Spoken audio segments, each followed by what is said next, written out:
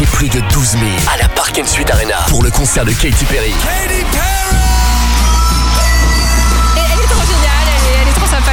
Ça fait plaisir d'avoir à Montpellier. Elle est à fond du début à la fin, les couleurs, les musiques. Elle arrête pas, elle s'arrête jamais quoi, c'est vraiment génial.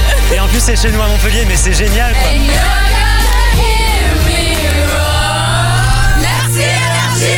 NRJ Hit Music Only. Katy Perry.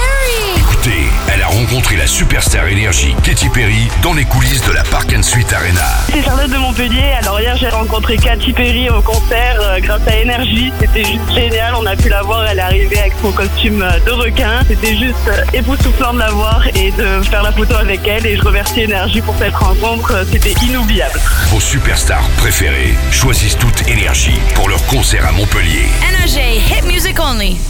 Katy Perry. Écoutez, elle a rencontré la superstar énergie Katy Perry dans les coulisses de la Park & Suite Arena. C'est Faustine de Boisseron. Hier, grâce à NRJ, j'ai eu l'immense privilège de rencontrer Katy Perry. Après le concert qui est dans lui-même juste exceptionnel, on a pu aller dans les loges et elle a pris le temps de faire des photos avec chacun d'entre nous. C'était juste un moment qui restera longtemps gravé dans ma mémoire. Merci 1000 fois NRJ, c'était génial. Vos superstars préférées choisissent toute énergie pour leur concert à Montpellier. NRJ Hit Music Only.